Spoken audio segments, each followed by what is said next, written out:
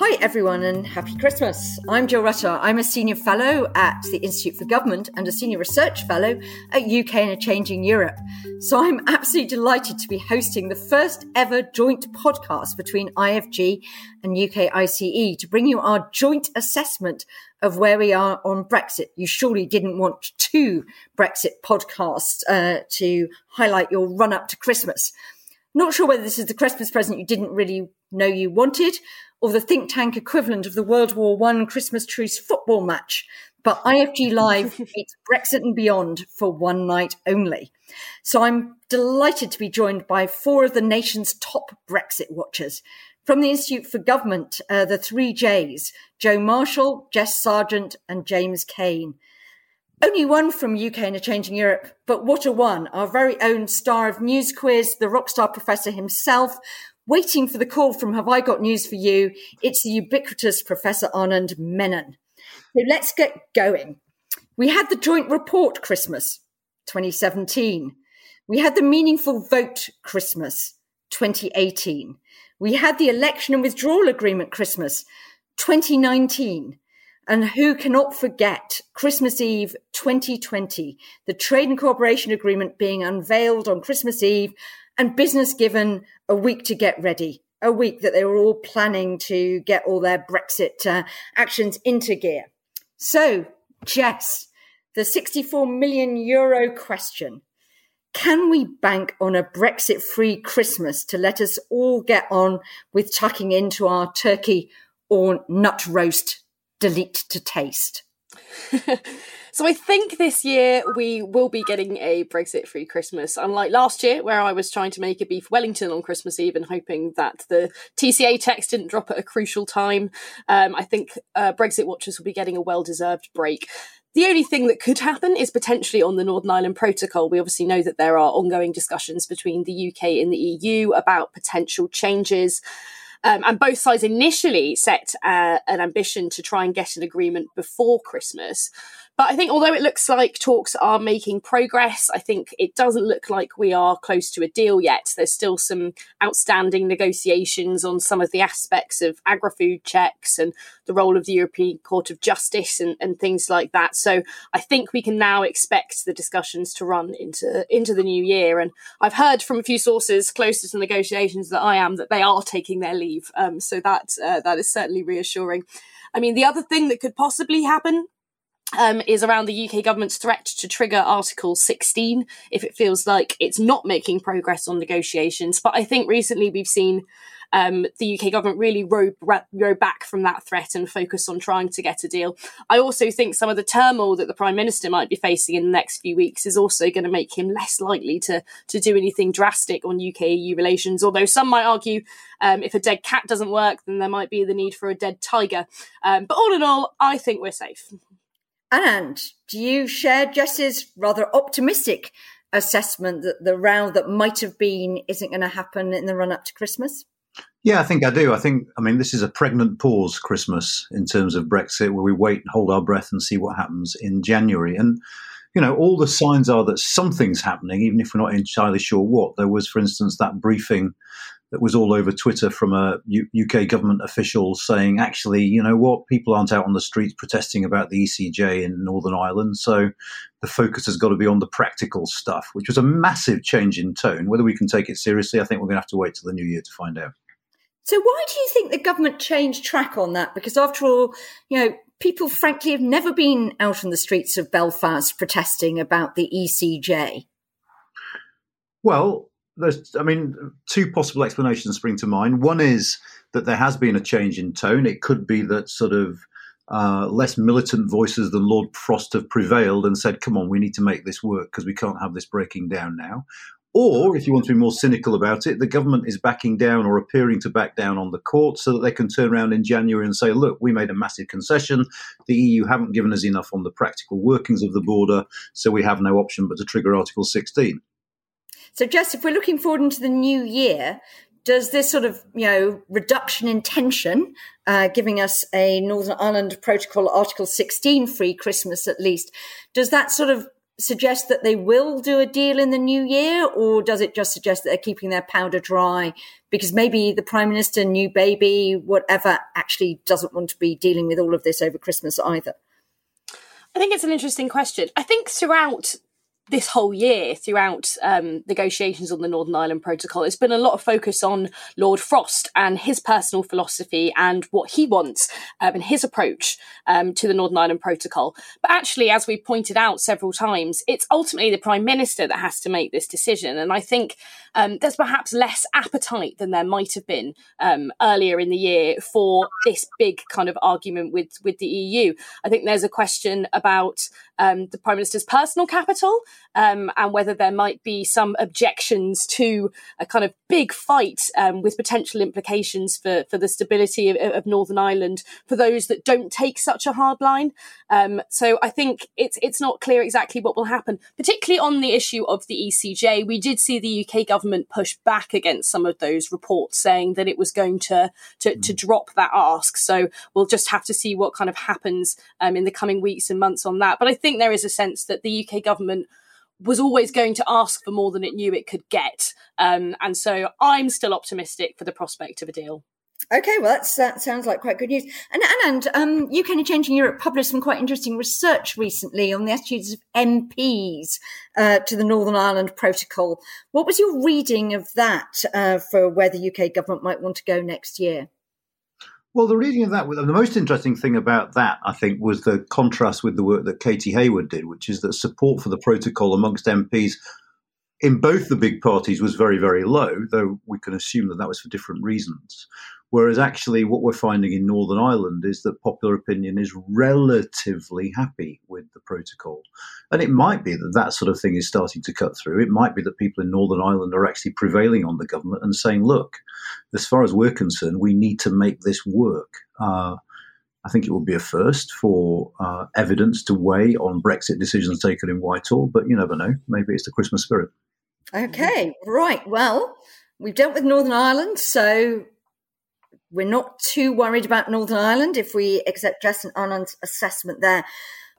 James, is fish a Christmas risk? Is there going to be a row on that, or is that now settled or kicked into the long sea into the new year? I was quite worried it was going to be, but in the last just 2 or 3 days, it seems to have brightened up quite considerably. The Jersey and UK authorities have given some more fishing licenses to small French fishing boats to go and catch fish in their waters, which means that the French government is no longer threatening a trade war, at least for now. So I think at least for Christmas, we should be okay. It may well come back in the new year, but our Christmas fish should be pretty safe, which I'm sure will comfort all those people in Eastern European countries where fish is the dish of Christmas Eve. And Anand, there were some suggestions that this was a bit of a sort of manufactured row by the French of President Macron, obviously facing re-election next year, trying to blow up sort of Brexit bogey people or whatever to make a bit of political capital in the north of France. We now see that he's facing a quite viable challenger, I think, in the form of Valérie Pécresse. Should we be expecting more Anglo-French blow-ups in the run-up to those May elections, or is this now sort of moved on and moved over? I mean, I distinguish slightly between saying that the row itself was manufactured and the fact that President Macron has clearly decided that taking a fairly stern tone towards the UK is good politics. The second is definitely the case. The first, there does seem to have been a genuine issue. So I don't think it's fair to say that this was simply made up. But yeah, going forward, there's no reason to think that this won't continue to be the case, that President Macron thinks that taking a firm line towards the UK is good politics. And before an election, there's only one thing a politician thinks about, which is good politics. So do we think fish will come back to haunt us in the new year, or are there going to be other rows about other things? Anywhere else we should be concerned? I think there's potential for bilateral blow-ups over foreign policy issues. I mean, if the EU and UK responses to whatever happens in Ukraine differ, for instance, I think there is real scope for what would be very, very damaging diplomatic divergence between the two sides. And I hope that's something we can avoid, to be honest, but I wouldn't rule it out. And does it matter that the French have the presidency starting in January? Does it matter for whom? Does it matter for UK-EU relations? Are they likely to be more aggressive than if somebody else was the presidency? Or I'm tempted to say not as much as some people seem to be claiming, simply because this interaction between the UK and the EU has been very commission-led up to this point. I'm sure the French will have something to say. They might be slightly noisier than previous presidencies, but I still think the Commission will manage to keep hold of the dossier as it has done pretty effectively through the whole process.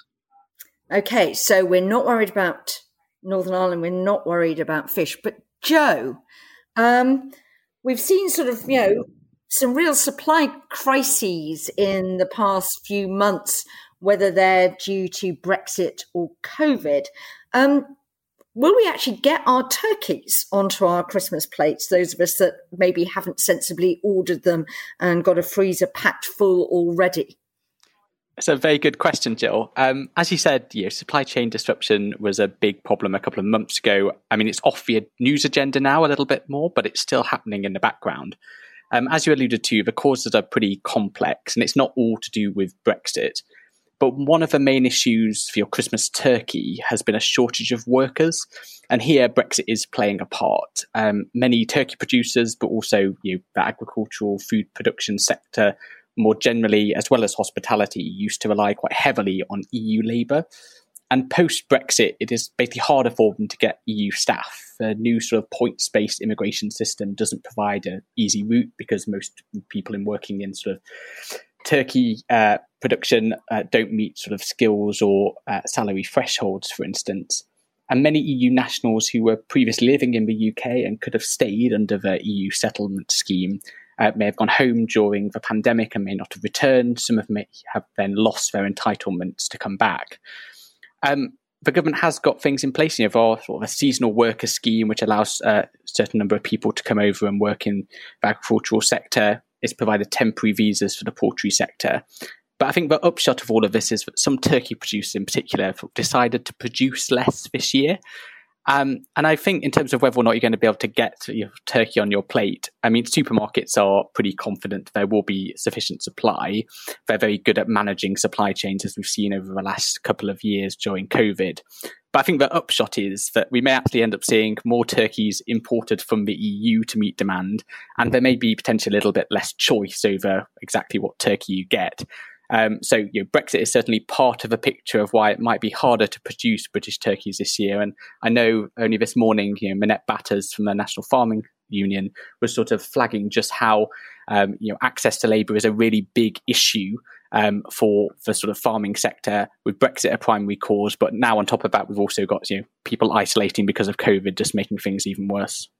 So even with the revised COVID rules, we potentially have not exactly pandemic 2, but Omicron disruptions due to thing. Of course, Anand, the government's been saying all along, hasn't it, that a lot of these disruptions that some sort of Brexit watchers, particularly people who perhaps supported Remain, have been saying, consequence of Brexit. We told you so. The government's been saying, actually, a lot of these were down to COVID. Where do you think the balance is? How much is it right to say that the supply disruptions that characterised the autumn were COVID related and how much were sort of Brexit related? Is it possible to distinguish between the two in any sensible way?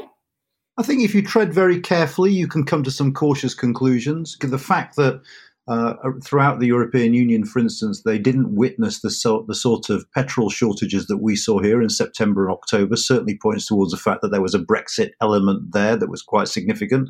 The fact that Northern Ireland didn't experience those petrol shortages is perhaps the most telling bit of information of all. So it varies a lot by sector. I mean, the one interesting thing about the Brexit COVID thing, and we just did some polling with Redfield and Wilton, and the interesting thing there is that people seem to be judging the government on competence more and more. And that means that the same people who are giving a negative judgment to the government on COVID are also giving a negative judgment on Brexit. And that's what seems to be shifting at the moment is, for instance, I think about a month ago now, YouGov for the first time registered net disapproval of Boris Johnson's performance amongst Leave voters.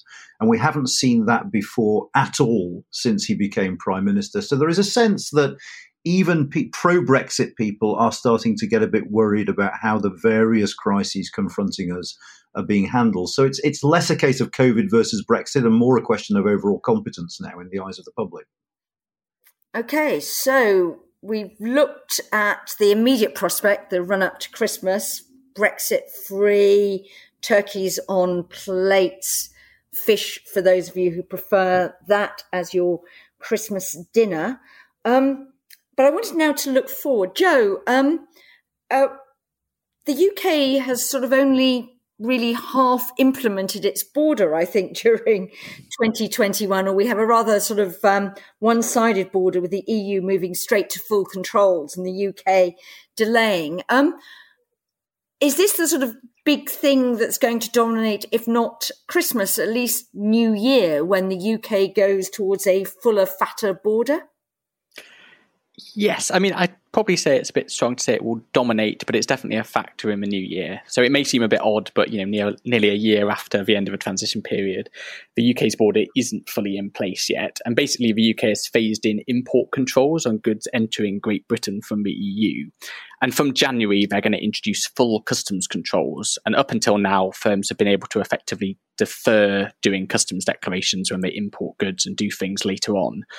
And also, any businesses importing agri-food products, so animal and plant products, will also need to pre-notify them to UK authorities.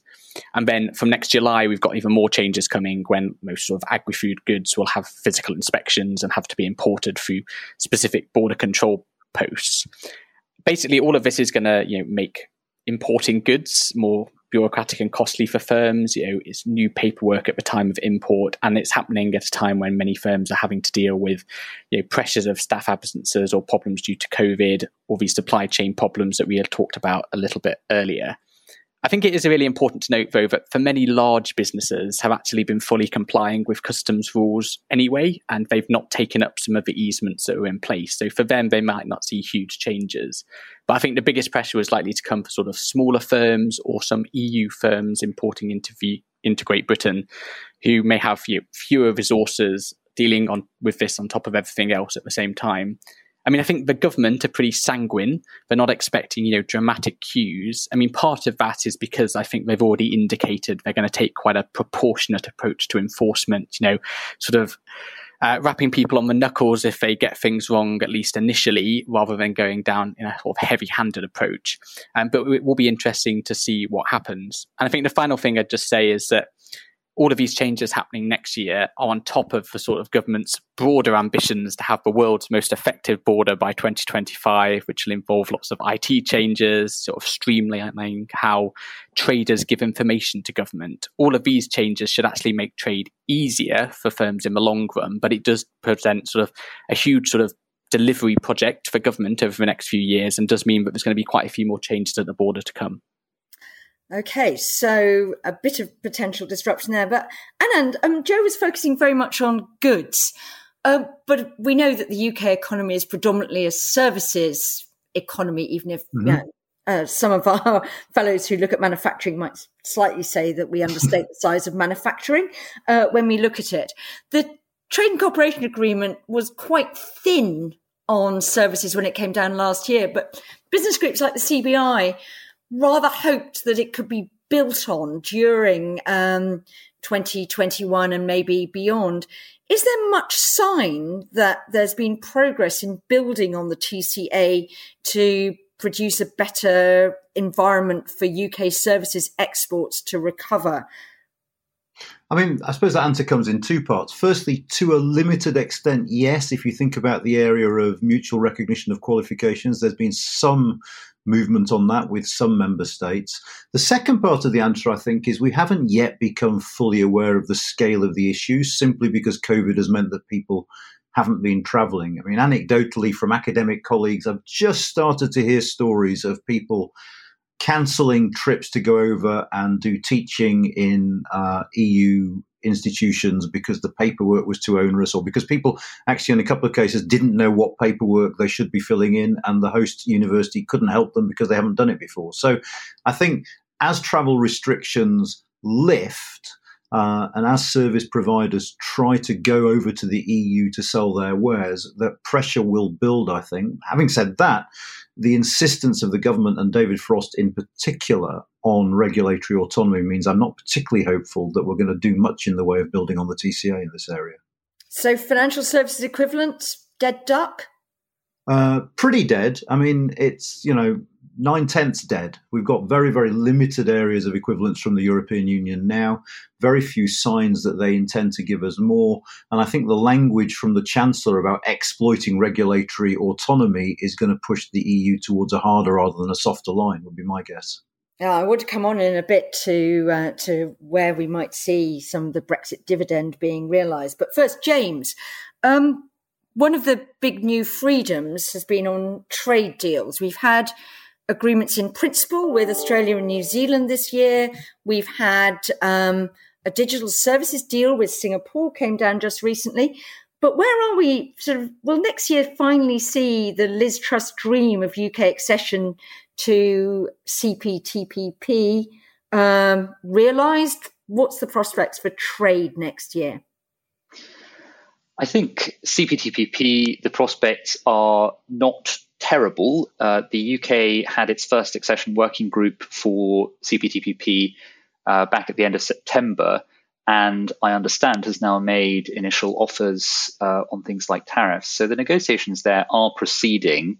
A government official said a couple of weeks ago to a Japanese newspaper that she expected negotiations to conclude next year. That might not actually happen, but it does suggest there's a real chance. I think the major obstacle on CPTPP is probably the other applications for membership that have been made since the UK threw its hat into the ring, and in particular the fact that both China and Taiwan have applied for membership. This doesn't necessarily squash the UK's application, but it will be interesting to see how the existing TPP members work out how and who they want to let into the bloc next year. That's really interesting. And those Australia-New Zealand deals, will they be signed, sealed and delivered early next year? What do we expect there?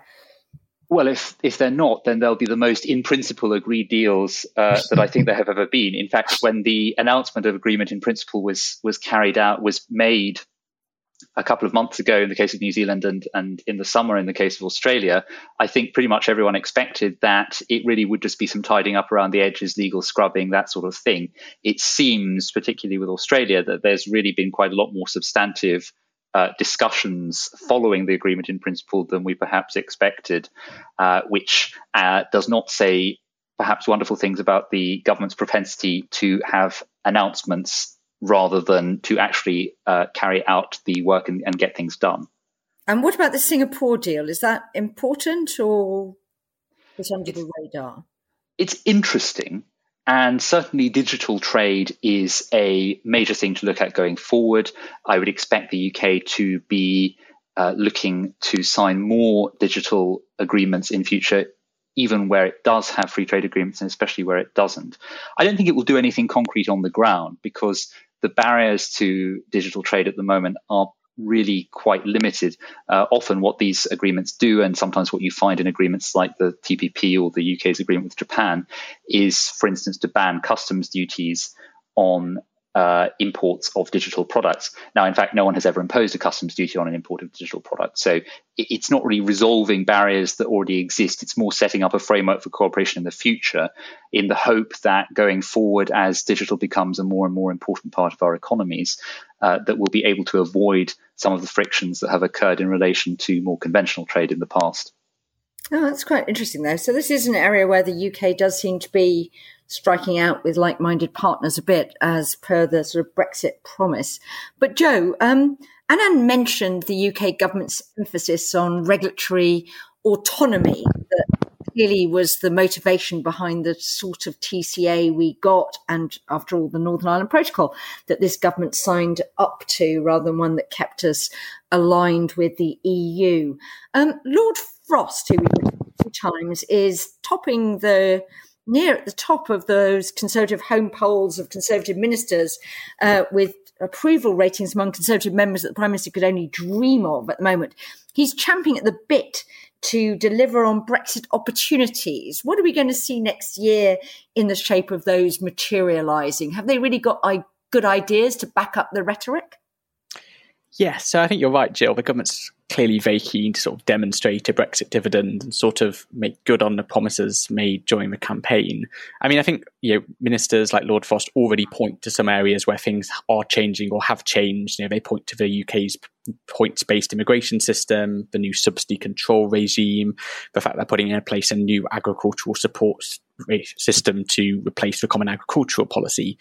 And we've also had a bit of low-hanging fruit this year, sort of plans to change the Weights and Measures Act to allow goods to be sold only in imperial measurements. And the government is looking at reform in areas like gene editing, data protection, financial services, as Anand alluded to earlier. And some of those suggestions build on the sort of aptly named TIGA report, or the Task Force for Innovation, Growth and Regulatory Reform, which was carried out by a group of Conservative backbenchers earlier this year. And another part of the government's sort of Brexit dividend agenda is sort of trawling through this body of EU law that was effectively copied and pasted onto the UK statute book at the end of a transition period, and looking at what of that they want to change, how it is interpreted by the courts in the UK. And I think that's much to the concern of many lawyers who think it's a recipe for legal uncertainty.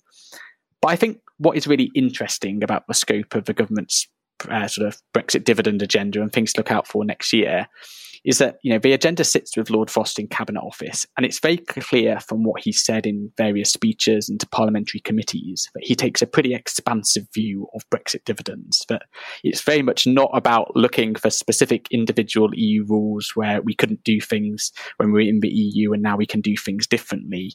But I think he sees it very much as sort of a reset moment for sort of economic policy more generally, sort of a mindset shift in how we think about regulation and regulating the economy, in sort of how we make the UK more competitive and fit for sort of the economy of the future. And I think it will be really interesting to watch how that plays out, particularly how that plays out within government, whether this sort of looks a little bit like empire building from Lord Frost, and how that plays out with the Treasury and others in government who will be operating in this space. But I think, we have got some Brexit dividends underway, some things already happening, and I think there is more to come, lots of consultations, lots of work going on. So it will start to become clearer, I think, over the next year or so. Maybe the Prime Minister's a bit relieved that Lord Frost is a peer and therefore, at least according to conventions, can't be Prime Minister, but conventions, as we know, are there to be broken. Anand, is this agenda what Brexit voters, that odd coalition the Prime Minister assembled almost exactly 2 years ago, is this what they're all waiting with bated breath for? Are they on the same page as Lord Frost here?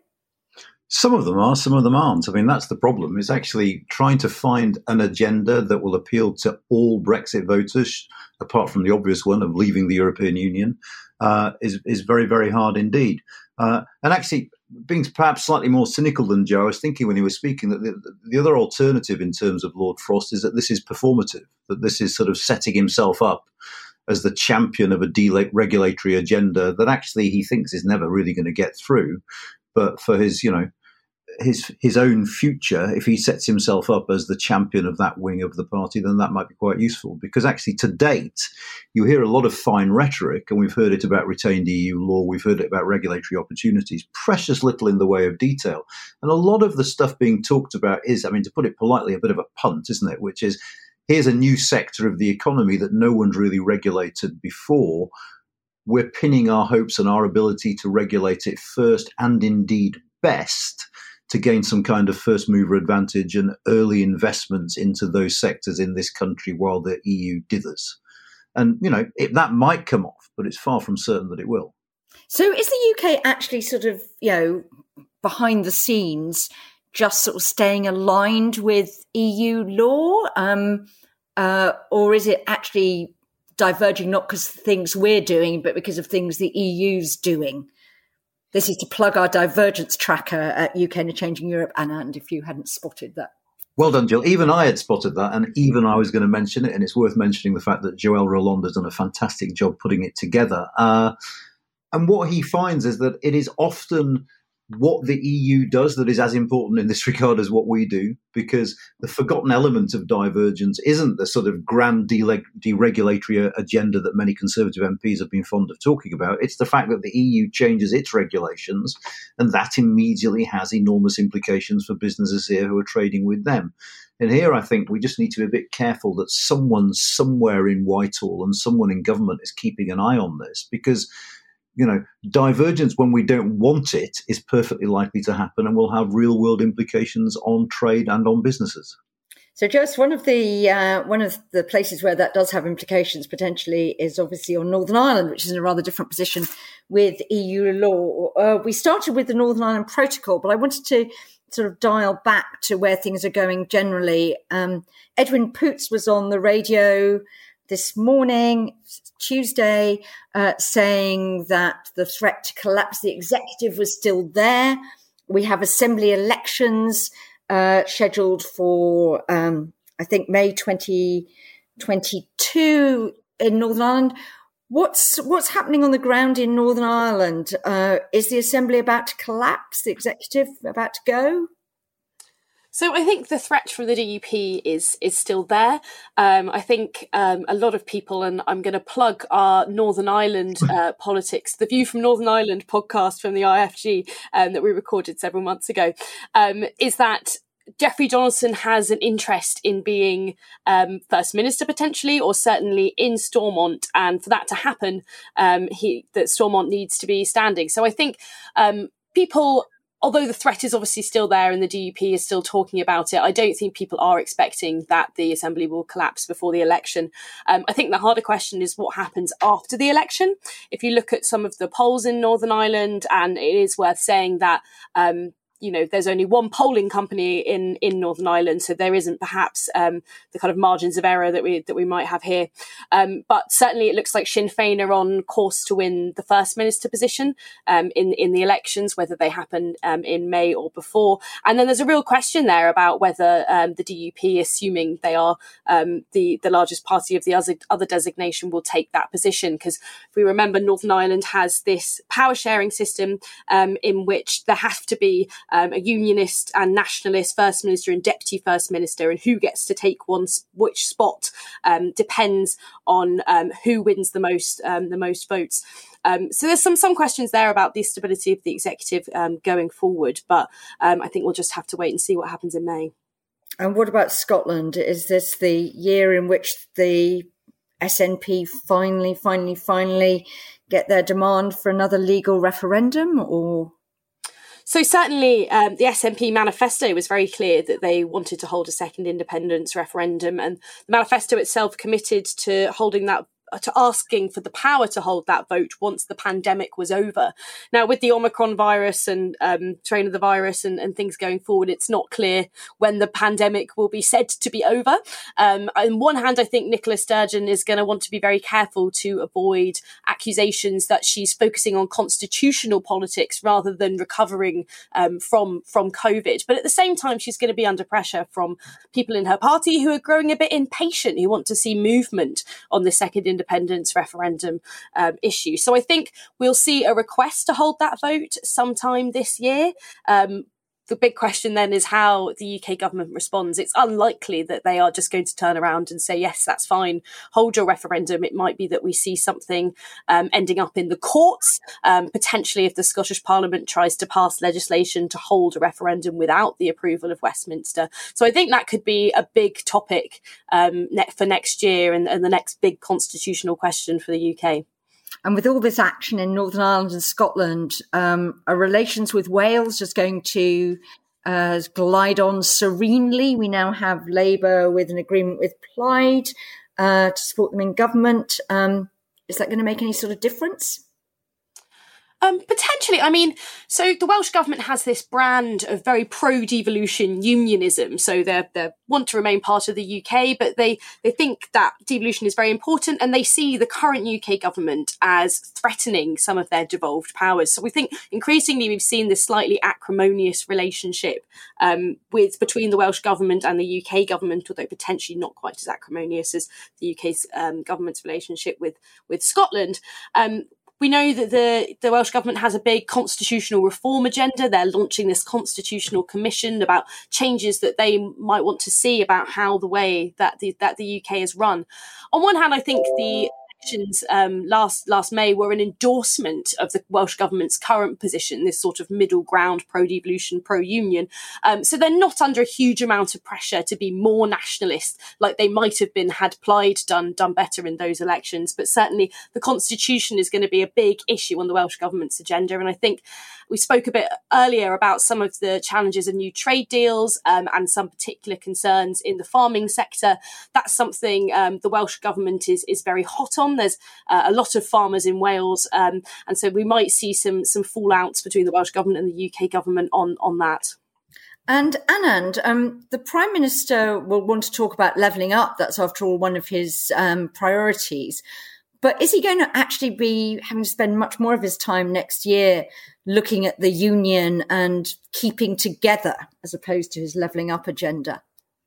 Well, yes, he's obviously going to have big issues in Northern Ireland and Scotland, as we've just heard. I mean, rather cynically, I think that the sweet spot for the SNP is to have requested a referendum and been refused one, which allows sort of resentment to build up north on the border. Where is support for independence at the moment? Is it sort of...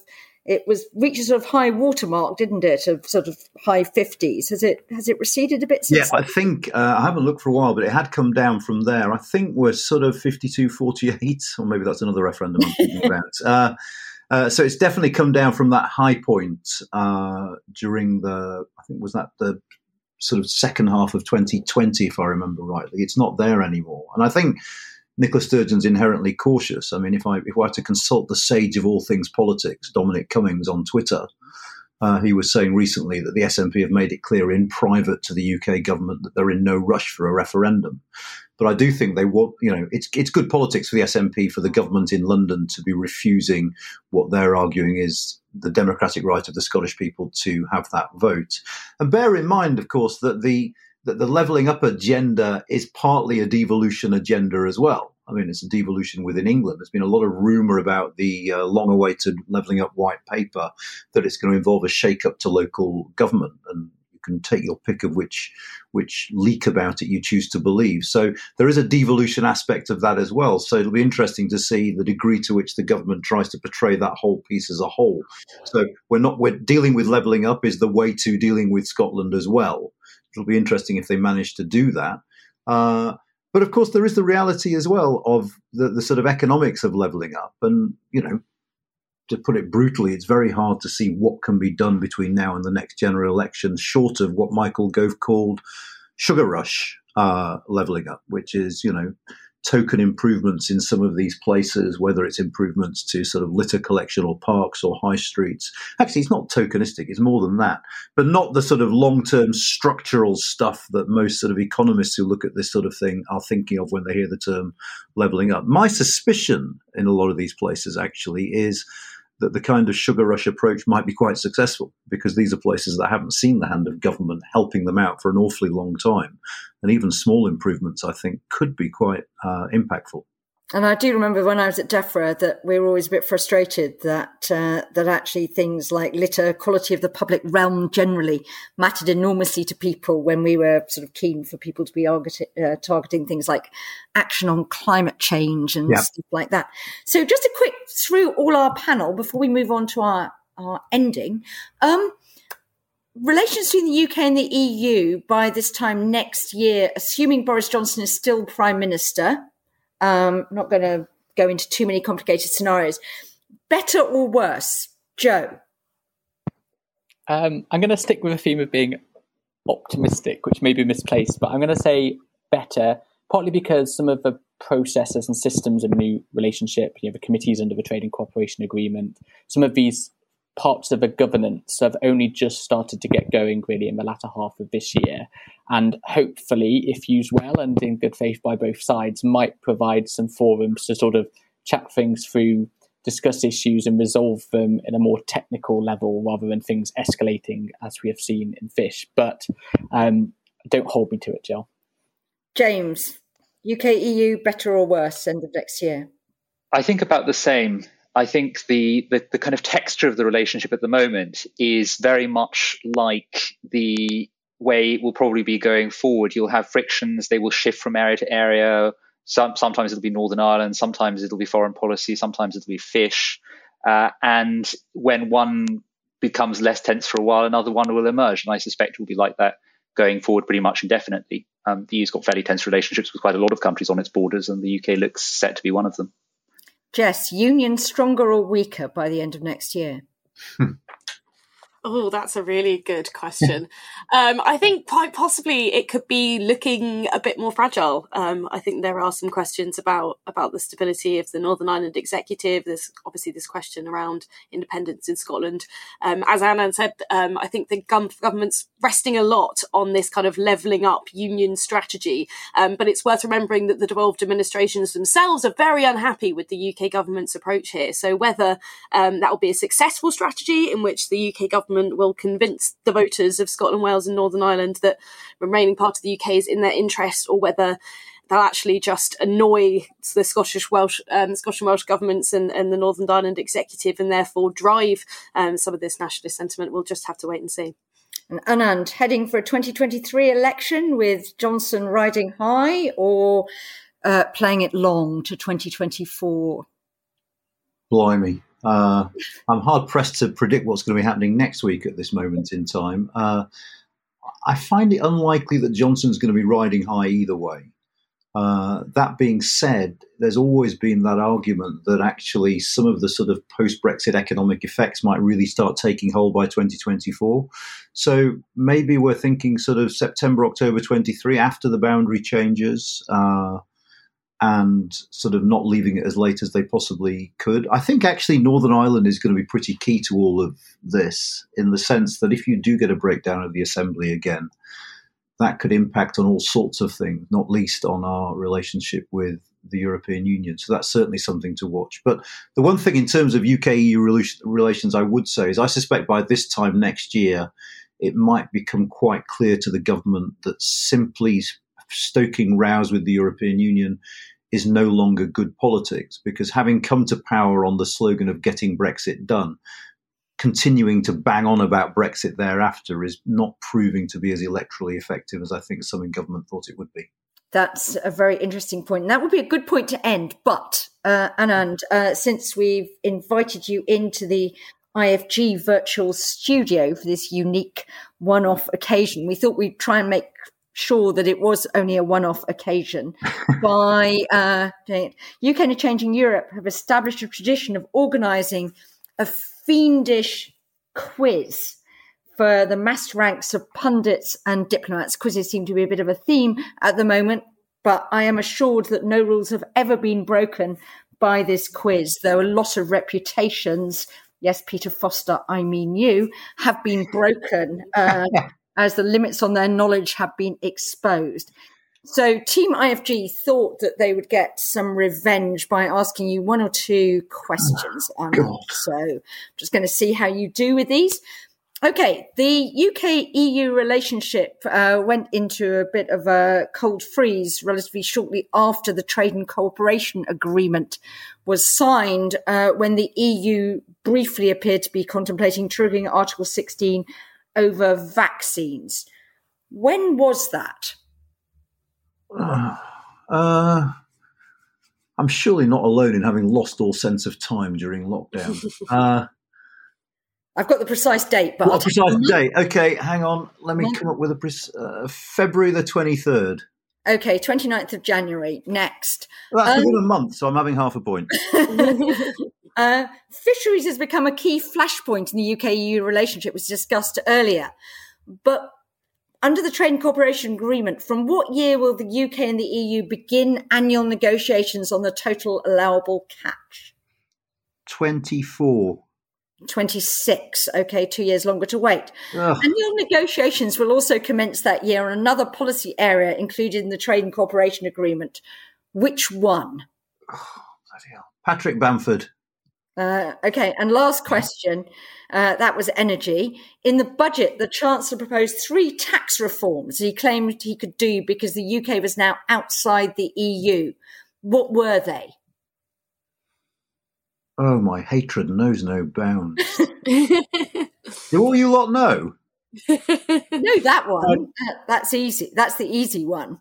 Free ports? Something around free ports? Well, he'd done that earlier, but they were air passenger duty, tonnage tax, and alcohol duty reform, though it's not clear whether he can do that in Northern Ireland. Oh, God, anyway. Joelle, I'm so sorry. You could have told me that. Joelle did a brilliant thread on that. Yeah.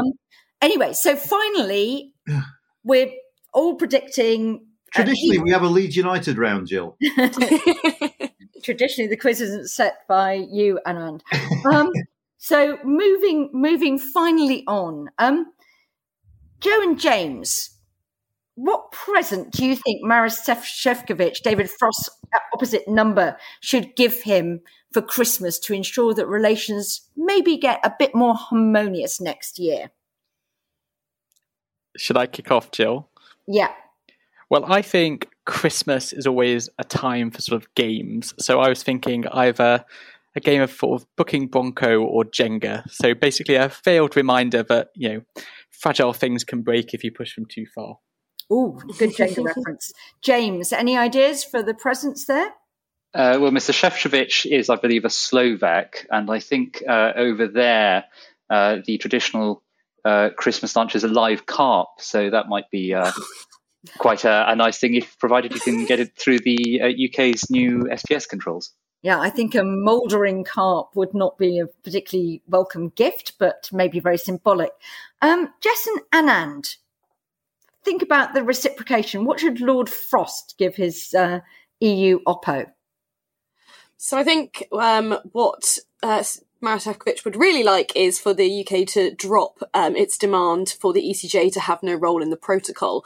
But if Lord Frost is acting in his own interests, I think what he could give Mr. Šefčovič is a British sausage. As we'll remember, there was a big argument about whether British sausages are allowed to be sold in Northern Ireland or indeed the rest of the EU. So if Lord Frost gave one and Šefčovič was able to try it, then maybe he would be so convinced about the need for it to be freely transported across the world, though he would have to eat it within Great Britain at this moment in time.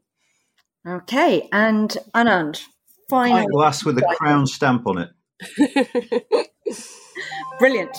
Okay, great. Thank you all very much, and thank everybody. Just a reminder, this was IFG Live and Brexit and Beyond. If you subscribe to Brexit and Beyond but not IFG Live, do check out the IFG website for more great podcast content to make your Christmas holiday go that bit quicker. If you're an IFG Live subscriber but are missing out on Brexit and Beyond, there you can hear really, really interesting chats with leading academics about Brexit, but lots more than Brexit too.